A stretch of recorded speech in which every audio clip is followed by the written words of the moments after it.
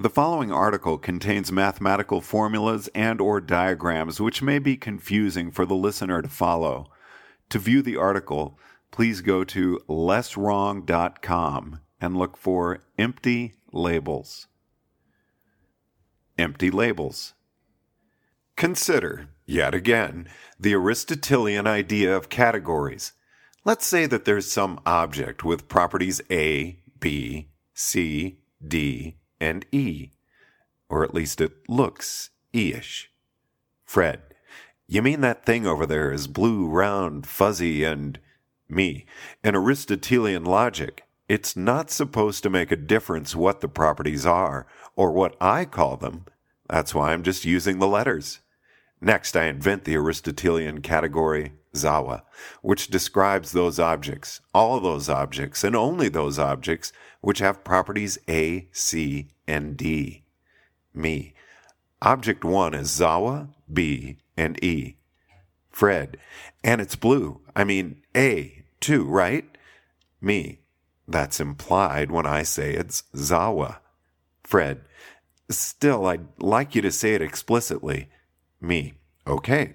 Object 1 is A, B, Zawa, and E.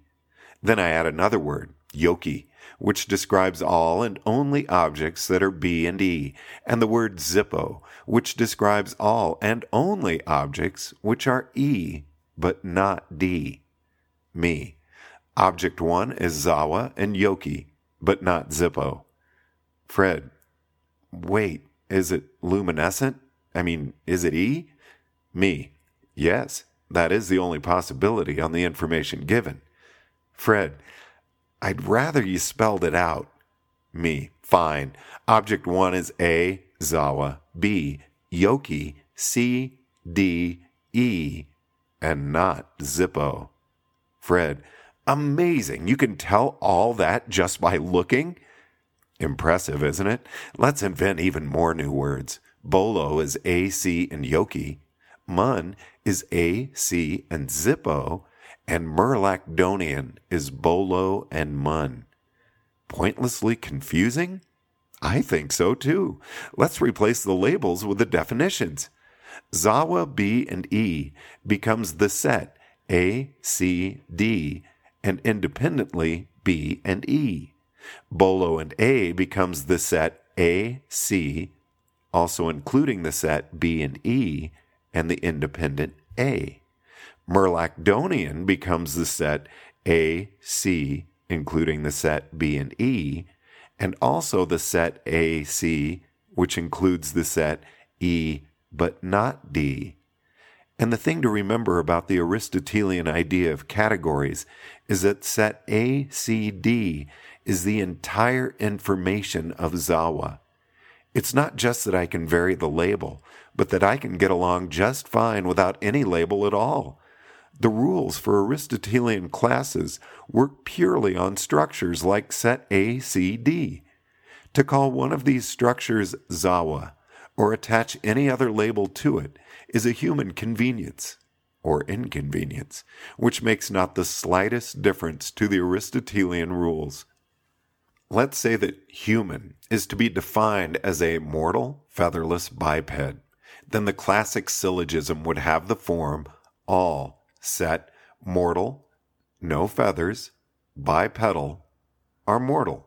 Socrates is a set mortal, no feathers, bipedal. Therefore, Socrates is mortal. The feat of reasoning looks a lot less impressive now, doesn't it? Here, the illusion of inference comes from the labels, which conceal the premises and pretend to novelty in the conclusion. Replacing labels with definitions reveals the illusion, making visible the tautology's empirical unhelpfulness.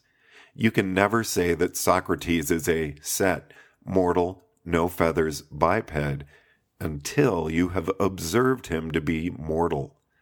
That's an idea which you may have noticed I hate, that you can define a word any way you like. This idea came from the Aristotelian notion of categories, since if you follow the Aristotelian rules exactly and without flaw, which humans never do, Aristotle knew perfectly well that Socrates was human, even though that wasn't justified under his rules. But if some imaginary non-human entity were to follow the rules exactly, they would never arrive at a contradiction. They wouldn't arrive at much of anything. They couldn't say that Socrates is a set, mortal, no feathers biped until they observed him to be mortal.